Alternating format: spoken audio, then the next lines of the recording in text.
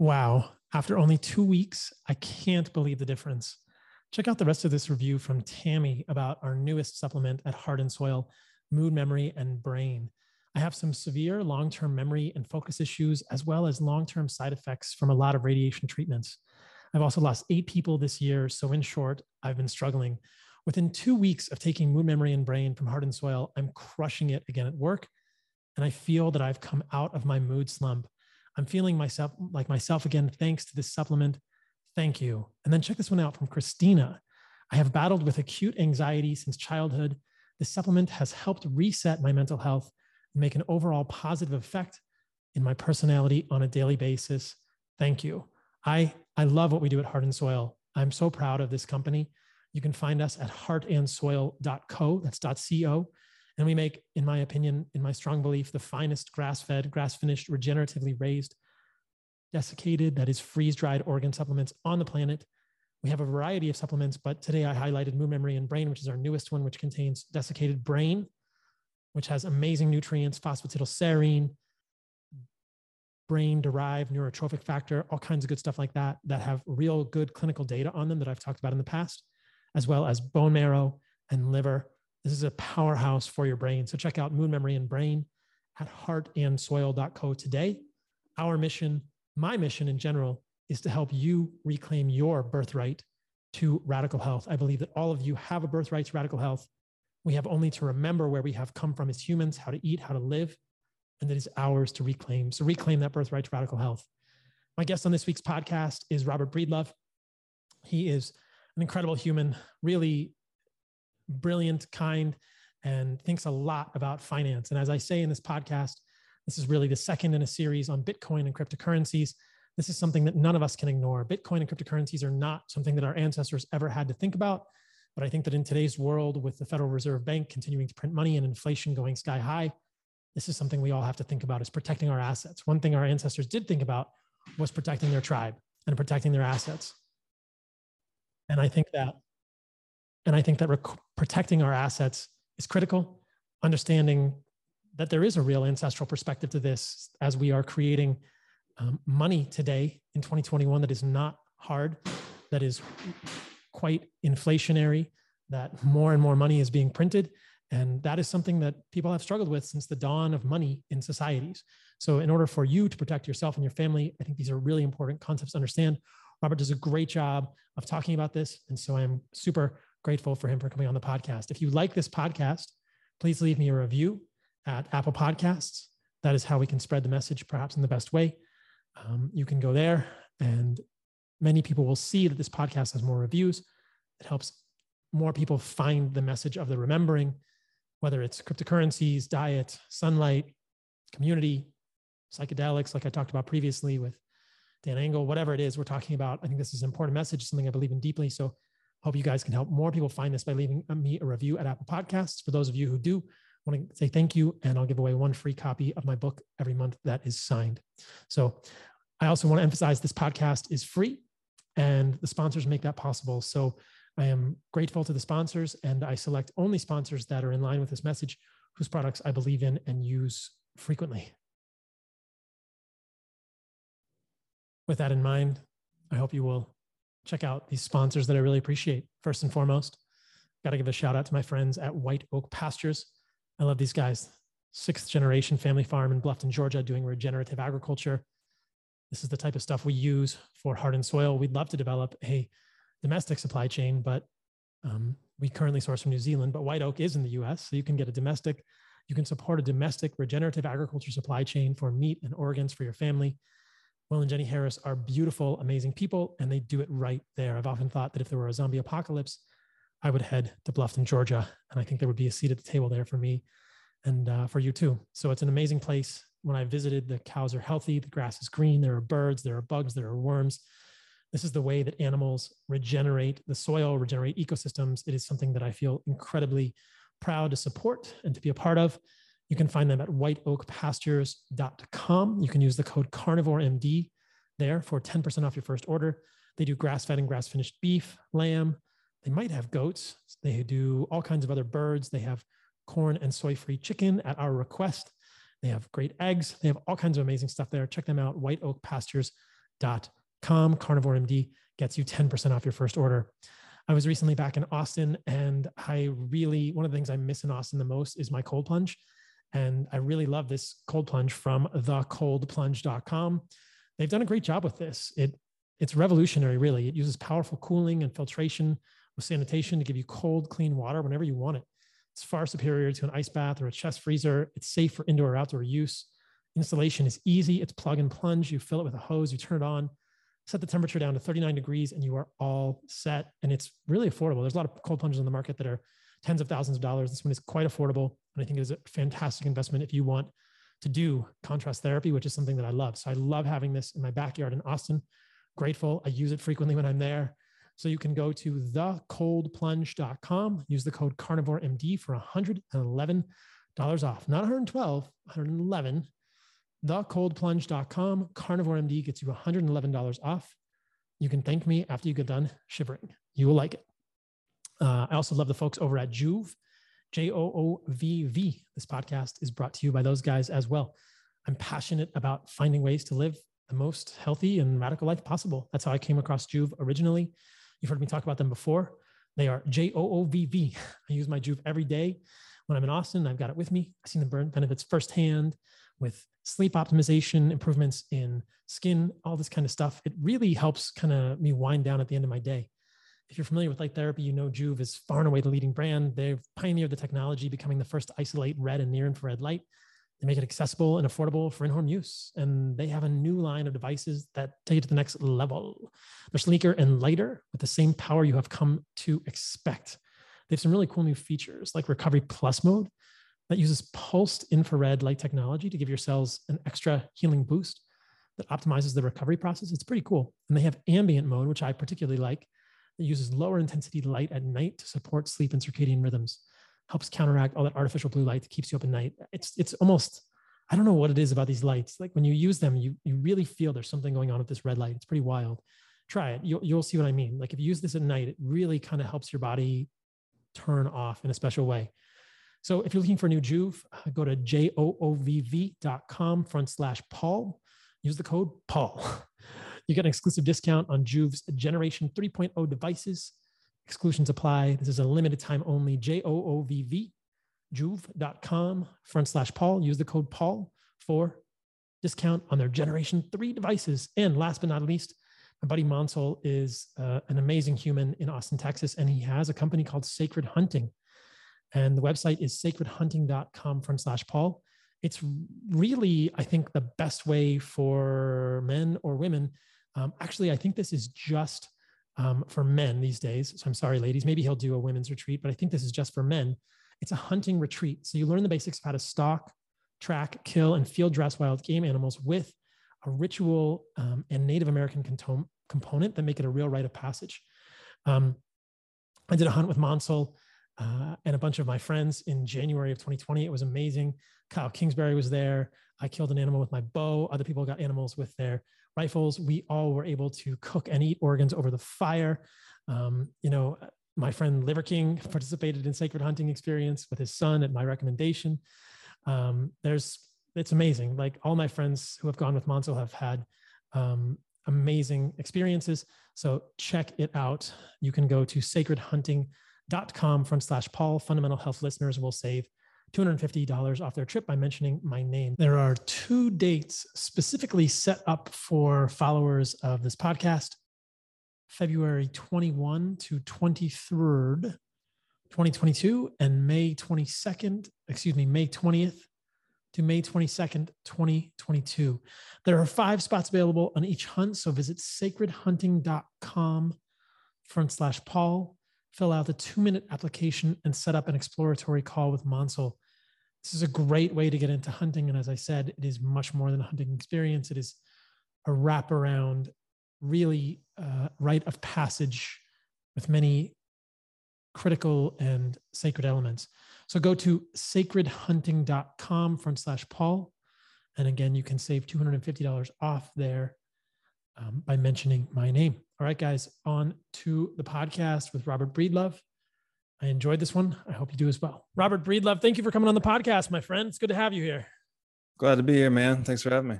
Yeah, there is so much happening in the world right now with cryptocurrencies, Bitcoin, and I generally favor a low tech, quote unquote, approach to my life. I like to get in lakes and rivers. I like to be in the sun. I like to eat animals. I have this love hate relationship with my phone, but I cannot ignore what is happening in the crypto space. And I talk about the remembering, this idea of understanding where humans have come from. And I just think there is this thing that I want my audience to be aware of, which are cryptocurrencies. And so I'm excited to talk to you about Bitcoin and how it fits in the space, and how, even if we're interested in remembering where humans have come from and living ancestral lives, we probably should not ignore these trends. So let's just start with a little bit about your background so people know who you are, in case they didn't listen to the intro, and then we'll jump off into the wild realm of Bitcoin. Sounds good. Yeah, I guess I'll give you the brief background. My name is Robert Breedlove, currently the host of the What is Money show. So we talk about a lot of these topics, specifically money, history, philosophy, economics, all these things very in depth for hundreds of hours. So if you're into the long form content, we're definitely the spot for you. My educational background is I have a master's degree in accounting and finance. I was a CPA for a number of years. I became pretty much a career CFO after that, mostly focused in tech, early to mid-stage companies. And been kind of just a lifelong nerd. I've always been very much a reader. And I had learned about the central banking rabbit hole back in around 2005 after reading a book called The Creature from Jekyll Island by G. Edward Griffin. And basically I'd come to the conclusion that it was the problem of pretty much everything, state and economy wise in the world, but there was no viable solution for it at the time. And then fast forward to 2014, I was actually in Costa Rica. I was on vacation with my girlfriend and another couple, and I'm having an argument with the boyfriend of the other couple. He's a banker, private wealth guy, and he's saying crypto assets or cryptocurrencies had 0% chance of ever succeeding. Again, this is 2014, so kind of early days. And my position was the opposite, was that absolutely 100% would succeed in some form. In fact, they already were succeeding. So, however, I kicked myself because at the time I had not done the deep dive necessary to understand that Bitcoin is a fundamentally different animal, for reasons we can get into later. But so then fast forward 2016, I had discovered the concept of smart contracts from the work of Nick Szabo, which is another thing that crypto assets enable. And that was my light bulb moment, was essentially the realization that the entire finance industry is a smart contract built with people instead of software. So at that time, I thought the software or this technology was going to be a really big deal. I started making allocations, significant allocations into the space, mostly just buying the top weighted market cap crypto assets. And then where my money went, my mind followed. And I've been falling down the Bitcoin rabbit hole ever since. I operated a hedge fund in the space for a number of years before in 2020 deciding to pivot myself full-time to education. The writing and talking I've been doing surrounding Bitcoin and history of money was becoming very popular. So I decided to focus my energies there. I love it. And I, for one, am very grateful for your focus on education. I've listened to, I believe, every single podcast you've done with Michael Saylor on the What is Money, like sort of Uber history. Someone recommended it to me when I was talking on my social media and saying, I'm getting interested in Bitcoin. I have a good friend in Costa Rica who orange pilled me, which is sort of the colloquial term for when someone talks to you about Bitcoin and the light bulb goes on. Many of the people listening to this may have relatives or friends who've had light bulb moments in terms of dietary modifications. But I had, this light bulb moment as my friend in Costa Rica was telling me this, and somebody said, hey, you should listen to Robert Breedlove's series with Michael Saylor. And so that's an excellent one on your What is Money podcast I would recommend to people. It was just so cool to hear that. So thank you for doing your educational work. You mentioned in that central banks. I thought that would be a good place to start because people listening to this will know that the US federal treasury printed over $1 trillion, I believe, during the COVID pandemic. And there's now news that Joe Biden's plan for the climate may want to print another 1.7 trillion more. How can we do this? What is a central bank? And why should we be worried about this? And is it really a creature from Jekyll Island? I think it is. Well, it's definitely a creature from Jekyll Island, which is an island off the southern coast of Georgia. That's where the Federal Reserve was conceived ideologically, and then it was born not long after that. A central bank, originated as the custodian of money, which is gold. Gold is money, and we won't go into this history. You just kind of take it for granted that a lot of us understand that gold is valuable. Gold was money. Very few of us understand how we got from gold to paper, though. So the central bank, the short story is that gold best satisfied the properties of money, but it lacked one thing that's really important, and it lacks portability, right? Gold is heavy, it's expensive to secure and move. So if you're going to build a globalized economy with a lot of transactions happening all the time, gold is far from ideal, right? It's just not fast enough. So the economics related to gold, in particular, its economies of scale, lead us to centralize the custody of gold, because just humans figuring things out as we do. Hey, it doesn't move fast enough. What can we do? Let's put all the gold in one place. We'll issue paper certificates that are redeemable for gold. Then we can trade these paper certificates as if they were as good as gold, because they are, right? Each one is effectively a call option or a contract to gold. You just take the paper back to the custodian, you redeem it for gold. All is good. So currency, banknotes, these paper slips are also called warehouse receipts, where the gold's kept in a warehouse. You get a receipt to the warehouse. This was an augmentation to the portability shortcomings of gold, right? This is a technological innovation, frankly. The problem this introduces is that now all of the most valuable asset in the world is in one place behind one lock and key. And now you have to trust whoever's holding that lock and key, and whoever's issuing the paper that's redeemable for the gold. They have a huge financial incentive to just create a little bit more, right? If I've got 10 tons on reserve, maybe I'll just create 12 tons worth of paper and keep a little bit of the difference for myself. And so it introduced the requirement to trust the custodian and trust the issuer of the currency. And another definition of money is the trust minimized asset. It's the asset that we can hold. Like if I hold physical gold, I am immune to the opinions of others. No one can artificially increase the supply of gold. No one can counterfeit it. It's hard to steal if it's custodied properly, all these things. So when we attempted to scale gold via the central bank, we actually reintroduced the need to trust other humans, which is to say we reintroduced political attack vectors. And of course, the state, which is the monopoly on violence, is pretty privy to this. They see that, hey, if we need to generate additional revenues for ourselves, it's very easy to commandeer this money warehousing function and make it part of the state. And indeed, this is what every state has done throughout history. Not necessarily always via the central bank. A lot of it was just by centralizing the issuance of coinage or whatever else. But the monopoly on violence, which is the state, has always strived to control and monopolize money, is the short story.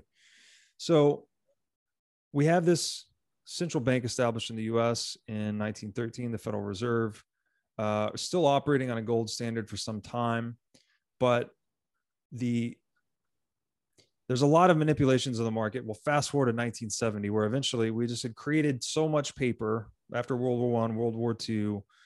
We had reestablished the US dollar as the global reserve currency, where basically the dollar would be pegged to gold, every other currency would be pegged to the dollar.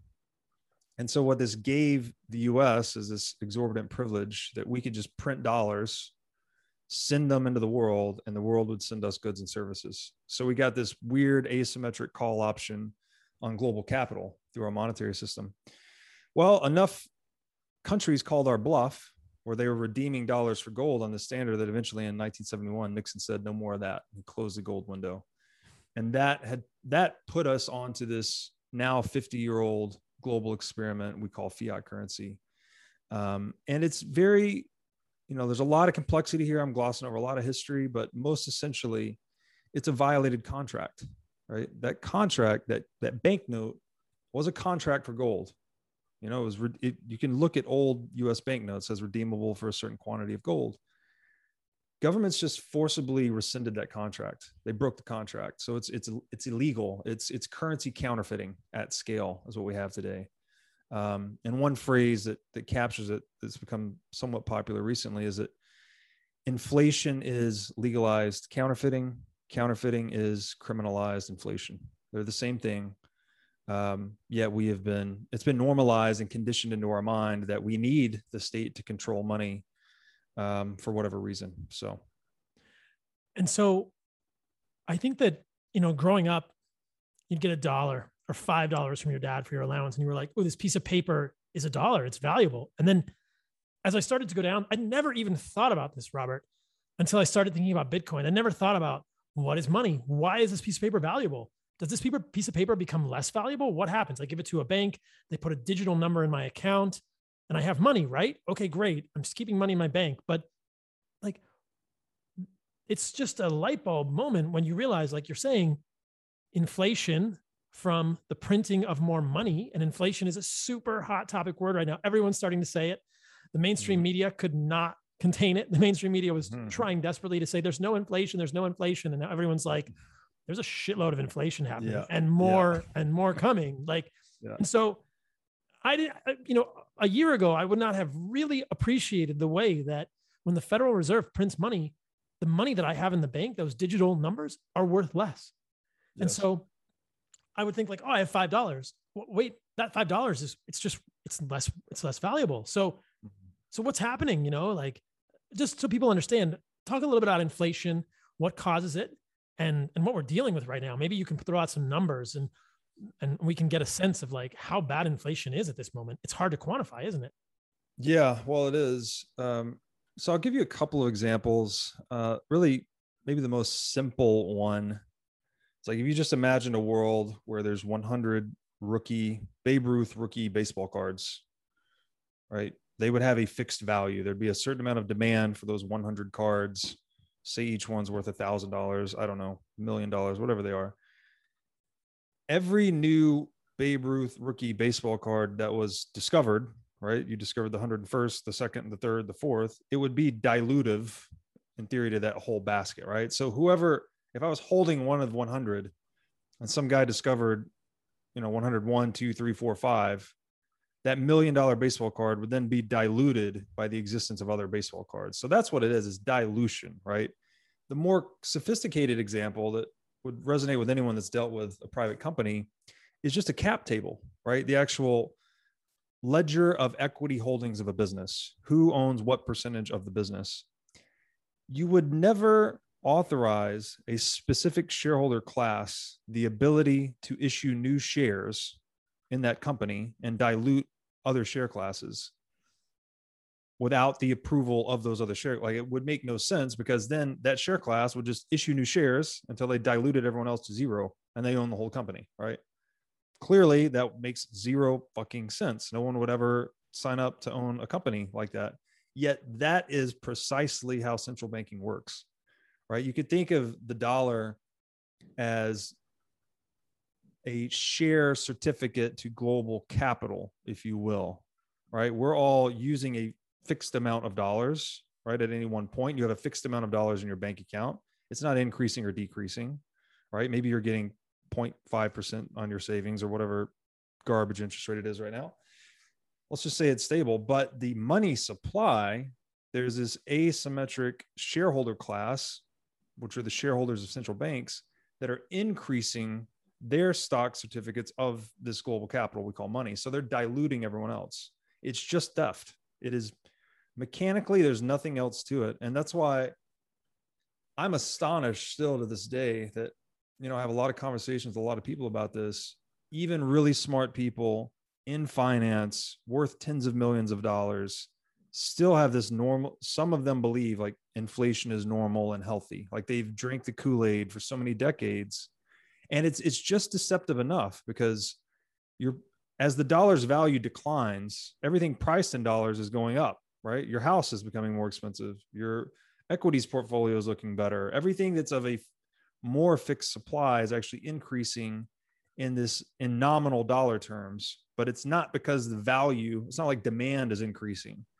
It's the unit of economic perception. You're thinking through the dollar that's being deprecated, right? You're being diluted and robbed. So that it astonishes me that it's just that simple of an illusion, but it has worked so well and continues to work today, and people still don't get it.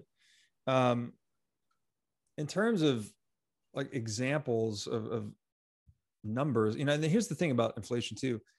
You can't put a number to it. We have CPI, which is a very bogus metric for a number of reasons. I mean, you could just say they exclude food and energy. The consumer price index.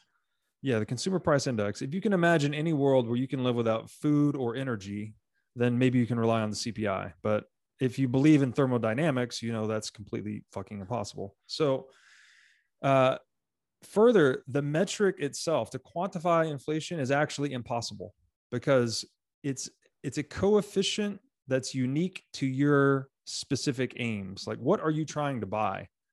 What are your inputs and outputs, and what are you trying to buy? If you're trying to buy, Saylor gives the case of the house in the Hamptons. If your goal is to buy a house in the Hamptons, well, inflation's 50%, right? Houses in the Hamptons are up 50% in the past year. If your goal is to live in your parents' basement, eat Doritos, and watch Netflix, then inflation's 2%, right? It's dependent on what you are trying to buy. So the fact that the government even tries to put a number to it and say this is inflation is an outright lie. It's a total lie. And another, a point to think about with this, a useful analogy is that you can't even own fiat currency. You can't own it.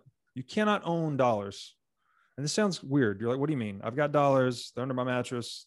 They're in my bank account. They're in my hand, whatever. What do you mean I can't own them? They're mine. I'm holding them. They're right here. No matter where you put those dollars, you are never protected from the dilution of the central bank, right? You put cash under your mattress. You think you're saving it for a rainy day. They will just print money and dilute the value of those dollars ultimately into worthlessness, which has indeed been the final destination for every fiat currency across history as they go to zero. That's scary. The average life of a fiat currency is 27 years, I think. There's been tens of thousands of them, maybe not tens, thousands of them historically. They all go to zero.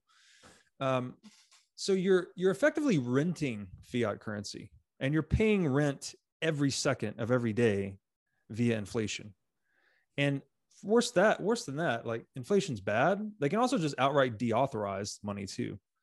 So in India, for instance, I think it was about a decade ago, they just turned off the 500 rupee banknote overnight. So one day you've got, tons of rupees in your briefcase or whatever, and they just literally turned it off overnight. Like, no, we don't accept that anymore. And so its market value just collapses. You could do that with any form of fiat currency. So we're just renting this money effectively. We don't have real exclusive property rights in fiat currency. Whereas something like Bitcoin or gold, like you're holding something that no one can counterfeit, corrupt, change.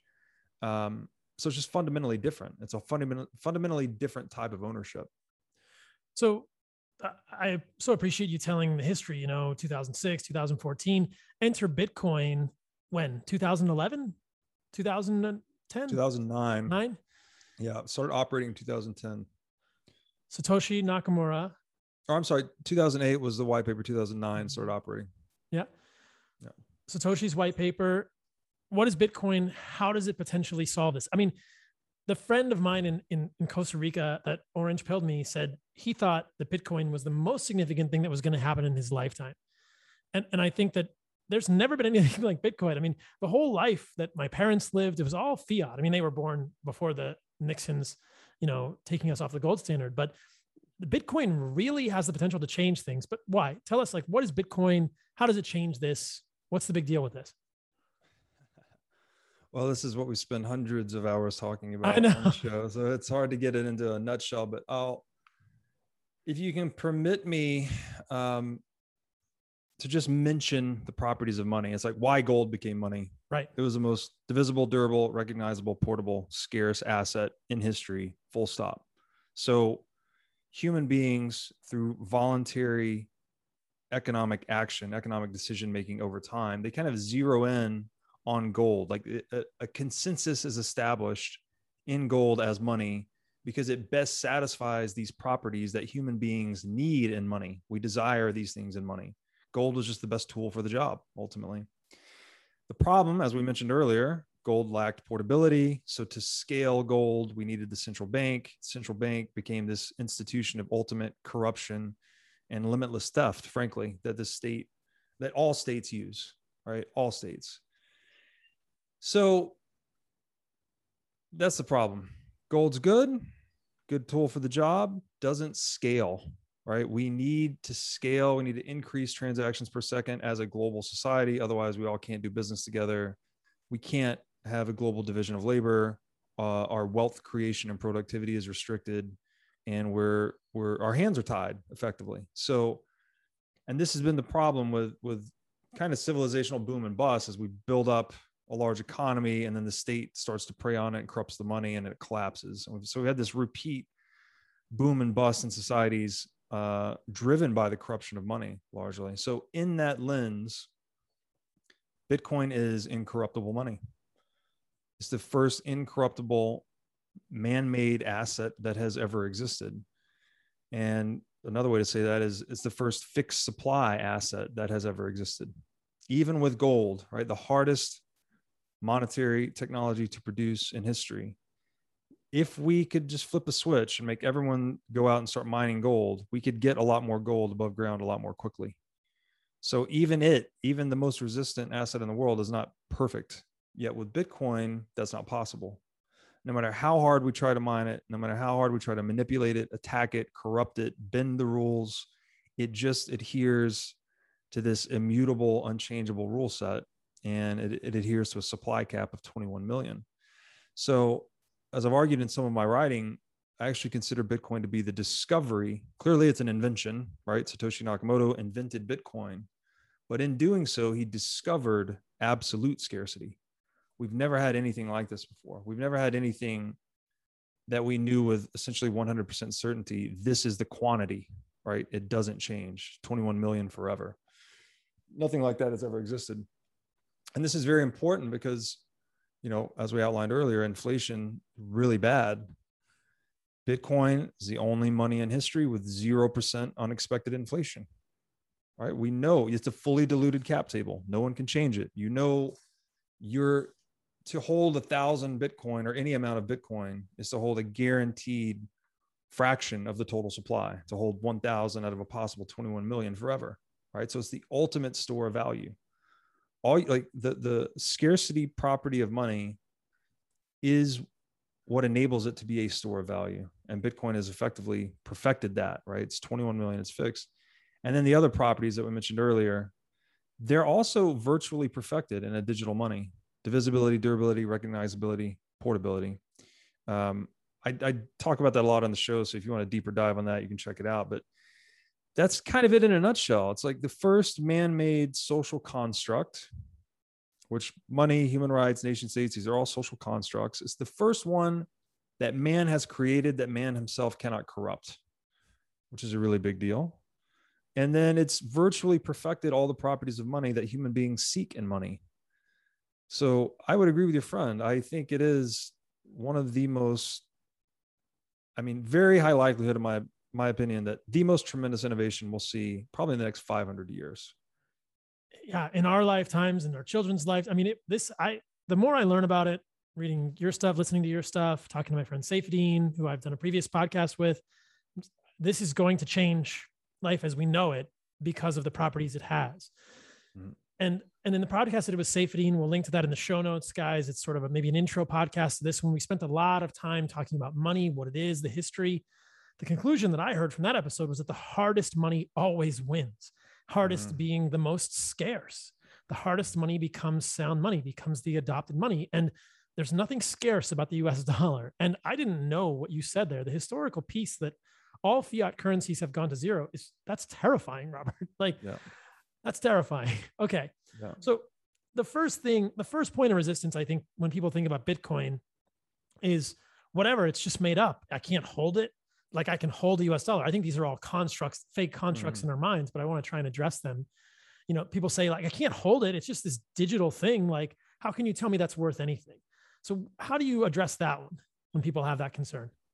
Yeah, it goes back to what we're somewhat just touching on, in that those properties of money, you can't perfect them actually in a physical commodity, right? Again, gold, the problem with gold is it was bulky, it's physicality, it's heavy.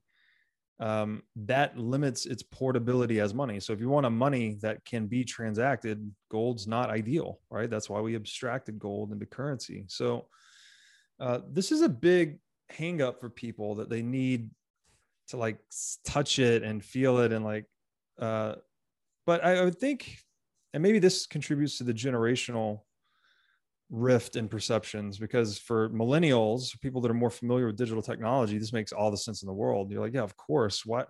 Of course we're going to hold a money that's digital that no one can fuck with. Duh.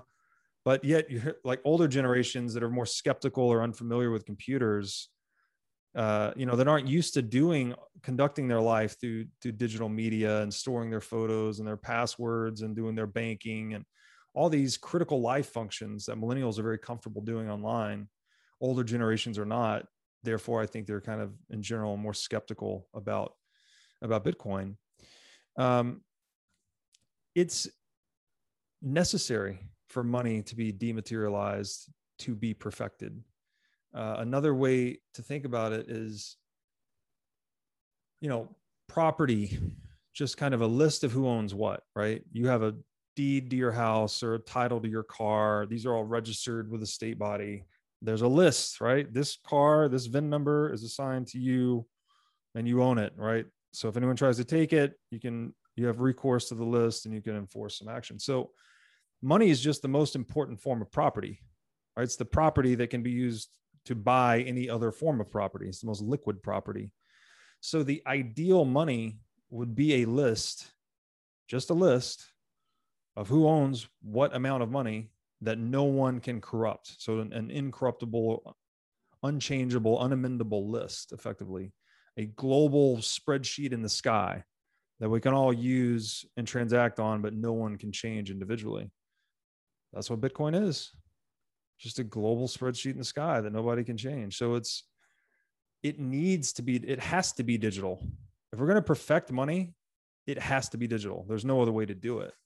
So I hope that helps. I mean, I kind of feel for the older people that just are skeptical of digital tech in general, because I can imagine I would be too if I grew up like that. I'm never going to be able to convince my parents to buy Bitcoin, but that's all right, because I'm going to buy it for them. But let's talk about the corruptibility, because I think that the next two concerns people have are, number one, like, how do you know, and this gets into cryptography, how do you know nobody can mess with this money? How do you know it's so secure? And then number two, how do you know a government is not just going to come and wipe it out? And obviously, the answers to these questions, but these are the things that I think that I thought about originally. And, my friend was answering them, but how do we know, number one, that nobody can just come and mess with your money through cryptography? Why is it so secure? And then let's get into the really important question that a lot of people have is, what if a government makes it illegal? How can you tell me the US government isn't just going to wipe it off the planet? And obviously they can't, but tell us why after we talk about cryptography. Yeah. So I think the first thing to realize with storing your value safely in Bitcoin is that, it's around a $1 trillion asset today. So that is the bounty on hacking Bitcoin.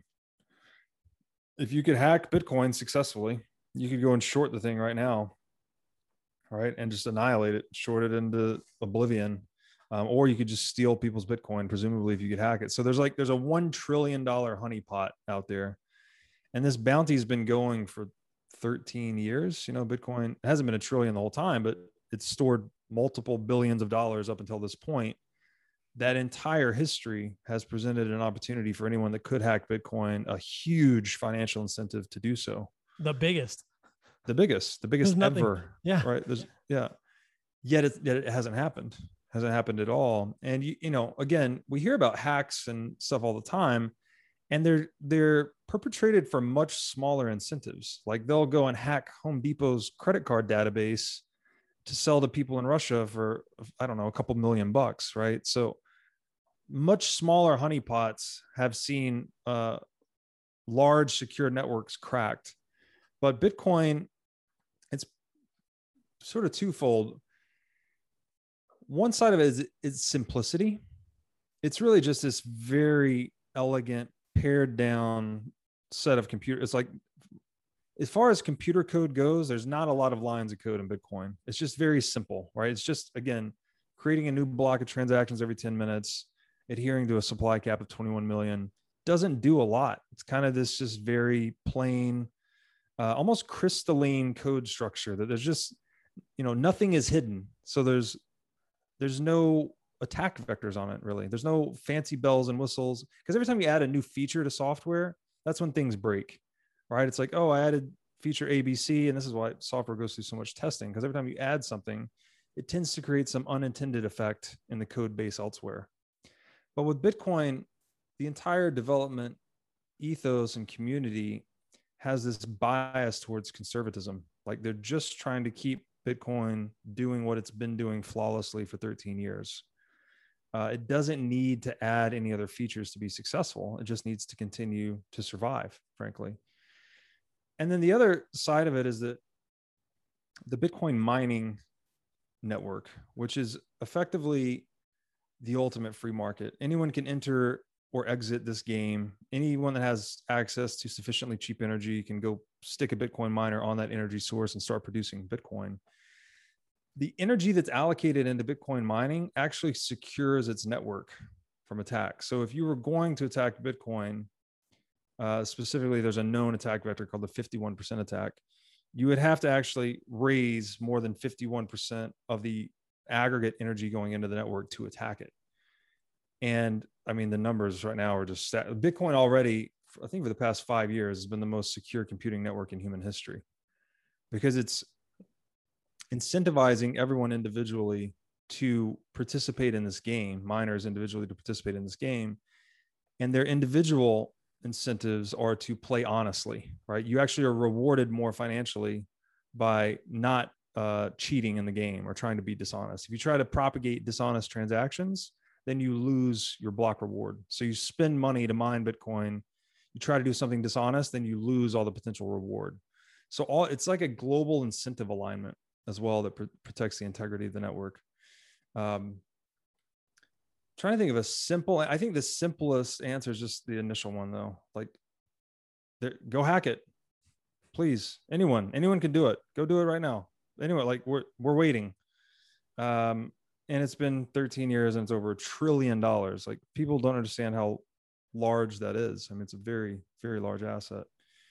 And then, sorry, the second question was, what about a U.S. government? The U.S. government just saying that's illegal.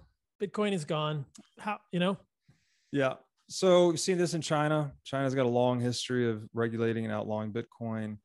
The short answer is that it's almost like the laws of Bitcoin are superordinate to jurisdictional law. And, this is provable, and that there's no opinion or regulation or law that could be passed to change the supply cap of Bitcoin. You can't do that, because the individuals running, like if I run a node, I'm basically choosing what rules I want in my Bitcoin. And I'll always want a 21 million hard cap because that's in my best interest. That means I can't be inflated. Well, everyone else that's running Bitcoin will choose similarly, because no one wants to be inflated. No one wants to be robbed. Surprise, surprise. No law can change that. No law can change what software you choose to run. And so what governments can do is they can regulate the endpoints. So they can regulate exchanges. They can try and regulate the mining network, as China has done to Bitcoin pretty significantly.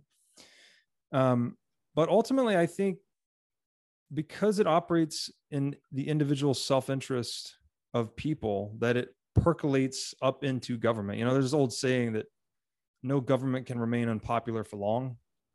It's like government is an extension of ourselves. So, and especially given their current levels of insolvency and indebtedness, what we're actually seeing in the world is like governments turning to Bitcoin mining as a new revenue source. I was on a call earlier today with a guy, and he was with the president of Kazakhstan all week, and they're deploying a lot of Bitcoin mining because Kazakhstan has a ton of resources, just unused or underused energy resources that can be tapped for Bitcoin mining. So in my mind, it ends up becoming a game of actually monetizing excess energy rather than trying to stop it. And any country that does stop it, like China, they're just creating more incentives for other countries to be accommodative. Because now if China's not doing it, you're just now pushing more market share my way. So you've increased the incentives for me as a country to go out and mine this or regulate it, tax it, be favorable to the businesses built around it, all these things. So I think that's the path that this goes. It is sort of like survival of the fittest, which is such an interesting thing. It's like I'm probably misusing the terms, but it's almost like a capitalist market in a broader sense. I mean, I've talked to people and tried to grasp the differences between traditional economics and Austrian economics, but I love this idea of a free market. And in a way, Bitcoin mining and the utilization of Bitcoin is the ultimate free market. Like you said, if the US were to follow suit with China and say, all Bitcoin mining is illegal, well, then all the companies that do that, all people that do that in the United States would just move to El Salvador or to Mexico or to Canada or to Bolivia or any country that's favorable to this. And I just picked countries. I don't know that they're necessarily more favorable, but, and then those countries benefit from the efforts of those miners. And so I think that if every country on the planet suddenly said, we're going to ban Bitcoin mining, then it would probably go underground and we would have the new Zion or something, I don't think people would ever stop mining it, but I like you said, I think that as humans, all countries on the planet will never ban Bitcoin, that countries will realize, wait, that was actually a very bad move to ban Bitcoin mining and to make the transacting of it illegal, because that puts them behind in many ways for all the benefits that this type of technology can draw for its citizens. Of course, China is a whole another can of worms with everything they're doing. And, but they want it to be, they don't want Bitcoin. And I've always thought, wow, Bitcoin is a major threat to China. It's about as centralized as it gets with their social credit score and the way they want to control people. But there's so many other countries in the world that I think that will always welcome this. And I can't see it ever going away. Yeah. The one other thing that is important here is there are freedom of speech issues related to Bitcoin. Because when you say ban Bitcoin, you have to think about what do you mean ban Bitcoin? It's just open source code. You can print all of it on paper, set it on a desk, like that's Bitcoin. It's just you're inserting these machine instructions into a software implementation and it's running basically. So at least in the United States, there is significant, I mean, it's the First Amendment, right? It's the freedom of speech. And this was ratified by, I think it was a U.S. Circuit Court on the PGP case back in the 90s, where they were trying to regulate PGP open source software as munitions. But once they did that exact thing, they printed PGP on paper, presented it, said, this is PGP. How is this munitions? And just by virtue of doing that, it was instantly protected under freedom of speech because it's just code. What is so PGP? You get into this. PGP is pretty good privacy software. Okay. And it's like an open source privacy software implementation, but they were trying to criminalize its exportation, something like that, but they couldn't because it was open source software. And someone could say, oh, well, they'll just overturn freedom of speech. Like you get into really weird stuff with that because now you can have like illegal numbers and illegal words. And like, it just doesn't, it's antithetical to everything that's American. It seems highly unlikely to me. And I hope there are enough people in the US government and increasingly people in the US government who appreciate the benefits. I think there are so many benefits to Bitcoin. Do you really think that the US dollar will go to zero? Do you think that we're going to see the US dollar collapse like that? That's a scary thought. 100%. I mean, Every fiat currency throughout all of history has gone to zero, except the US dollar and the British pound in the modern era. And that is because they're the current hegemony, right? There's a US dollar hegemony and it protects the pound. But now that, we've always been forced to kind of use the best of the worst. That's why you see when countries have a currency collapse or crisis, they tend to dollarize. They tend to try to get into dollars because that's, better money, frankly, for them. But with Bitcoin's sort of something entirely. So because we always had to use the best of the worst, every country could kind of just keep inflating their currency in lockstep. And so long as they didn't do it too rapidly and there was still enough economic surplus for them to harvest through inflation, that people could just kind of like keep getting by. But now Bitcoin becomes this almost like an irrepressible barometer of inflation in a way. I know there's not a way to quantify inflation. Again, it's a coefficient individual to you and your aims, but Bitcoin is this, again, perfectly fixed supply asset being priced in this infinitely expanding dollar. So I think that really is a significant optical game changer. It's like people are just going to see, okay, inflation's getting worse, prices keep going up, my wages are flat, but prices are going up, life is harder. Bitcoin keeps going to like 100, 200, 300, $400,000. Like it's just going to wake people up. They're going to see, and then also it's changing just by virtue of conversations like this and decentralized media. Like people are waking up. The term fiat currency was totally obscure prior to Bitcoin. Only these kind of fringe economists even knew what it meant. Now it's become normalized, right? People already know, like, oh, it's fucking fiat currency. So I hold out great hope that kind of the increased liquidity of ideas in the digital age, and then this like truth barometer that Bitcoin is of monetary expansion, is just going to cause people to see behind the curtain. And I think it actually contribute to the collapse of fiat currencies in the long run. Now, I'm not saying this happens overnight. This game's been going for a long time. It's been going for a lot longer than a lot of people thought it could go. Could be another 50 years, who knows? But there is safety in Bitcoin. You think it may happen in our lifetime? I have a public projection I put out that I think the US dollar is hyperinflated into worthlessness by 2035. Wow. So 14 years. I mean, those are very valuable sort of lines in the sand. The same friend in Costa Rica that got me super excited about Bitcoin recently sent me an article, which was quite technical, but looking at the US dollar and looking at, I think it was, I'm trying to think of, was it inflation related to GDP? It was some of these economic metrics that was very concerning. You know, it was like earning potential, and it's like, wow, like we're really, I mean, it gets into like pretty technical stuff in economics, and but it's a little concerning thinking about where it's going. Let's spend the end of the podcast, and we'll have to do a part 2 because this is all too fascinating to just put into this one little chapter, but we will bookend it here shortly. How's Bitcoin different from everything else, right? There's a million cryptos now, man. And maybe you could just start with a short explanation of a smart contract, because we hear that term a lot too. And then we'll talk about how it's different. Yeah, that was actually, I think I mentioned in the beginning, that's what really had my light bulb go off, was this concept of smart contracts. You could think of it as automatically executing contract. The simple analogy that Szabo uses is the vending machine, actually.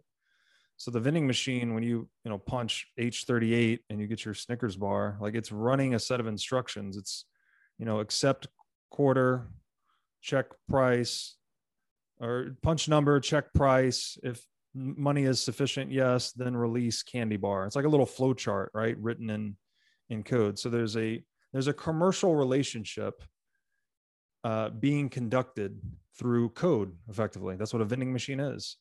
But you could take that same principle, and when you pull it into the world of software, things get super interesting, right? You could say encode a contract with certain terms that, as they're satisfied based on whatever criteria the parties of the contract set, that funds would be released as they're satisfied.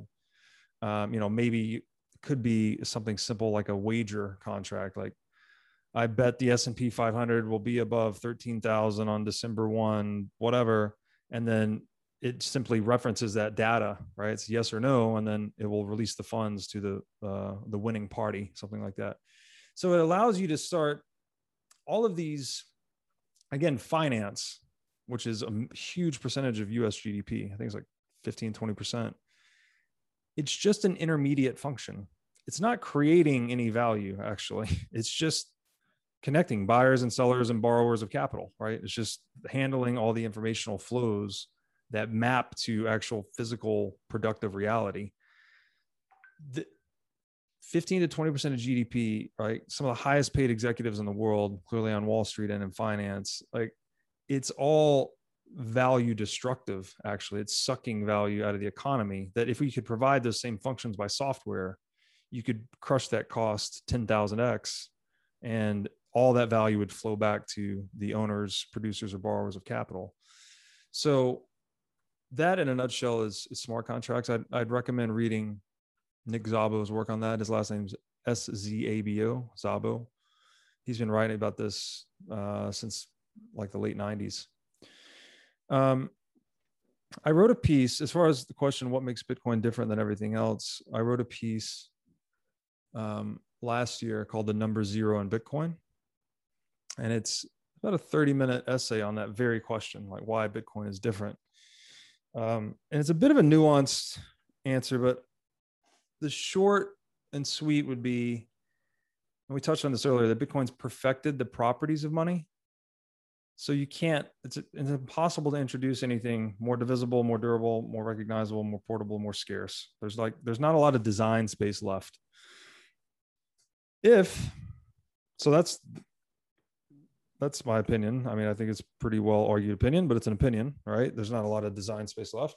If there was some feature introduced that was decided by the market to be something that money was lacking, that Bitcoin was lacking, Bitcoin is open source software. So although it doesn't change much, again, it's optimizing for conservation and integrity and survivability, it still does retain this ability to absorb new features as needed. So that combination really protects it from disruption, from any competitive threat. So that's why I say Bitcoin is an animal, a whole different kind of animal. There's a lot of analogies thrown around, right? It's like digital gold, the internet of money. And I think that's a pretty useful way to look at it, is that Bitcoin is it's an open source protocol for moving economic value, just like the entire internet protocol suite, HTTP, TCP, IP, all of these things. It's a stack of open source protocols for moving information. So you could think of Bitcoin as just kind of like the latest layer of the internet in many ways. And everything else, like all these other crypto assets, have just done a copy paste of Bitcoin code. And they're trying to use it to either compete with Bitcoin as money or to address other market use cases. So I look at everything else as liquid venture capital. And I consider Bitcoin as something just, the internet of money, digital gold. Yeah, there's a whole series of podcasts about the other crypto assets, but I think it is a whole different beast, and they probably all can serve different roles from the limited amount of understanding that I have. I mean, I want to ask you one last question, then we'll direct people to your stuff so they can learn more. What do you think the world looks like in 2035 when the US dollar has collapsed? Like, what does that even look like, man? Well, I hope that, people are pushing back on government already. There have been hundreds of thousands of people protesting worldwide for the past several weeks. We're recording in December 2021. I hope people just keep pushing back. There's not value being added by the existence of a state. It's just not there. And, it sounds radical. People are like, what do you mean? Like, come on, I got my driver's license and my pass, like all these things that I think I need the state for. Turns out we don't, actually. That the market can satisfy all of our wants better, faster, cheaper. And I actually think that maybe the great promise of the digital age is that we finally get to throw off the yoke of coercion as a species, right? Coercion's been an ever-present reality for all of human history, but now something's different with digital tools. It's like all of the value creation is voluntary. Like if you don't like something, you just exit to another community, or you just take your Bitcoin, put it in your brain and go to another country. Like, the individual has been so radically empowered with optionality and choice that it hopefully lets us create a world that's based more on voluntary exchange. And when you have mutual voluntary exchange, this is how you create value, right? You and I, and this is an economic axiom, we only trade because you think what I have is more valuable, and I think the opposite. I think what you have is more valuable. Therefore we trade. So when you and I trade mutually, we're creating value. You're psychologically better off. I'm psychologically better off. When you build a whole world on that, the whole world becomes psychologically better off. But if you invert that through things like taxation, regulation, inflation, you're just taking, right? One group is enriching themselves and hurting another group. And this, I think, is corrosive to socioeconomic reality. I think we've been building our house on sand throughout all of human history. And I hope that Bitcoin can be like this firm bedrock to build a higher, better civilization. I love that. That's such a good place to pause the conversation for chapter 2, which will come soon. But I think that it is interesting. I think since we've been trading things and, needing money, which is kind of a recent invention. I went to Tanzania and visited the Hadza. They don't have money. I mean, they use dollars in Tanzania or whatever, Tanzanian currency is. I'm embarrassed that I don't know. But they use it to do things in society. But, traditionally the Hadza, our ancestors never needed money, but since we've needed money, this has been an interesting conundrum for humans. And I think something like Bitcoin, will be such a huge piece in this new renaissance. And it's so exciting to see, which is why it's something I love talking about. So thank you for this first chapter, man. I really appreciate it. Yeah, man. Thanks for having me. Where can people find more of your stuff? Dive deeper. Yeah. So I'm on Twitter at breedlove22. That's my last name, BREEDLOVE 22. And then you can find us on the whatismoneyshow.com. Let me make sure I said that URL right. I'm sorry, whatismoneypodcast.com. Great. And I would highly recommend people check out that series I did with Michael Saylor. It's exhaustive, and I don't know if it's exhaustive, but it's comprehensive in many ways. Yeah. It's just such an important question. What is money? How do we navigate as humans?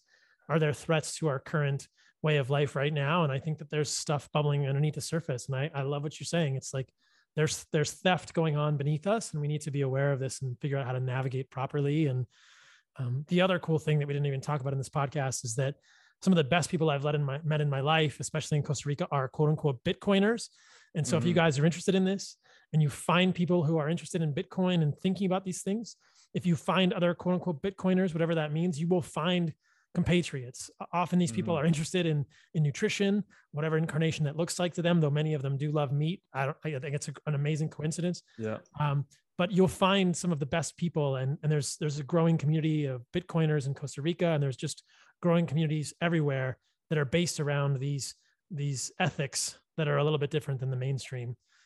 So I love it, man. Thank you. We'll talk more soon. A lot of meat eaters. Turns out Bitcoiners like their money with economic density and their food with nutritional density. So. Right? It's perfect. Yeah. Imagine that. Thank you, brother. We'll talk more soon. All right, man. Thank you.